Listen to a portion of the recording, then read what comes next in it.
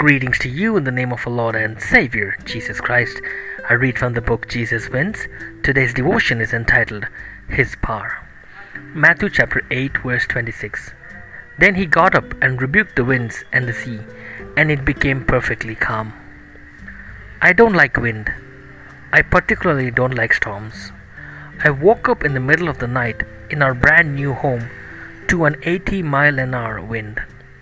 After frantic calls to the authorities, I was informed that these were the Santa Ana winds.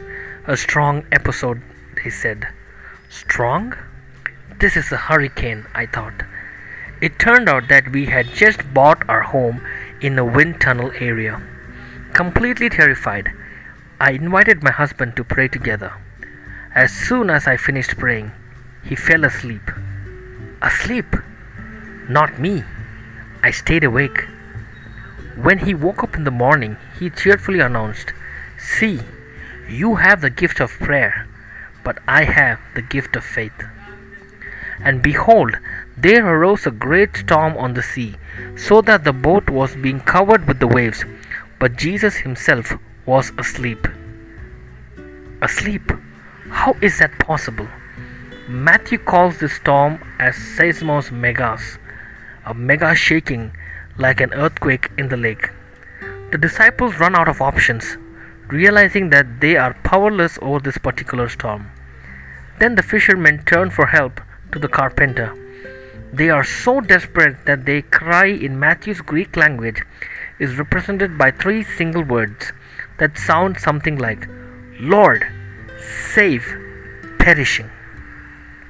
Have you noticed that our most desperate and heartfelt prayers are usually just one word? Help? Please? Really? Why? Thanks.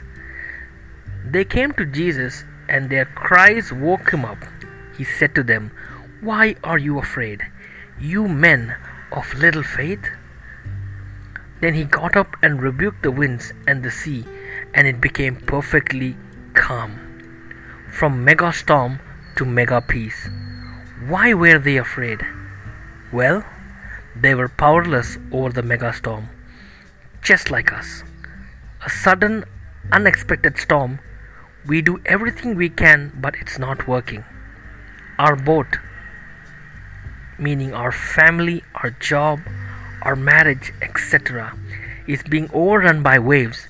Then we remember that Jesus is in the boat, and we can rest as he rested in the mega storm. Do you know why? Because we are powerless, but Jesus is powerful. He is our Savior, Lord, and Deliverer. He's our mega God. Let's pray. Father God, help us to learn to have that faith that Jesus is in the same boat as we are traveling. Help us not to doubt your promises.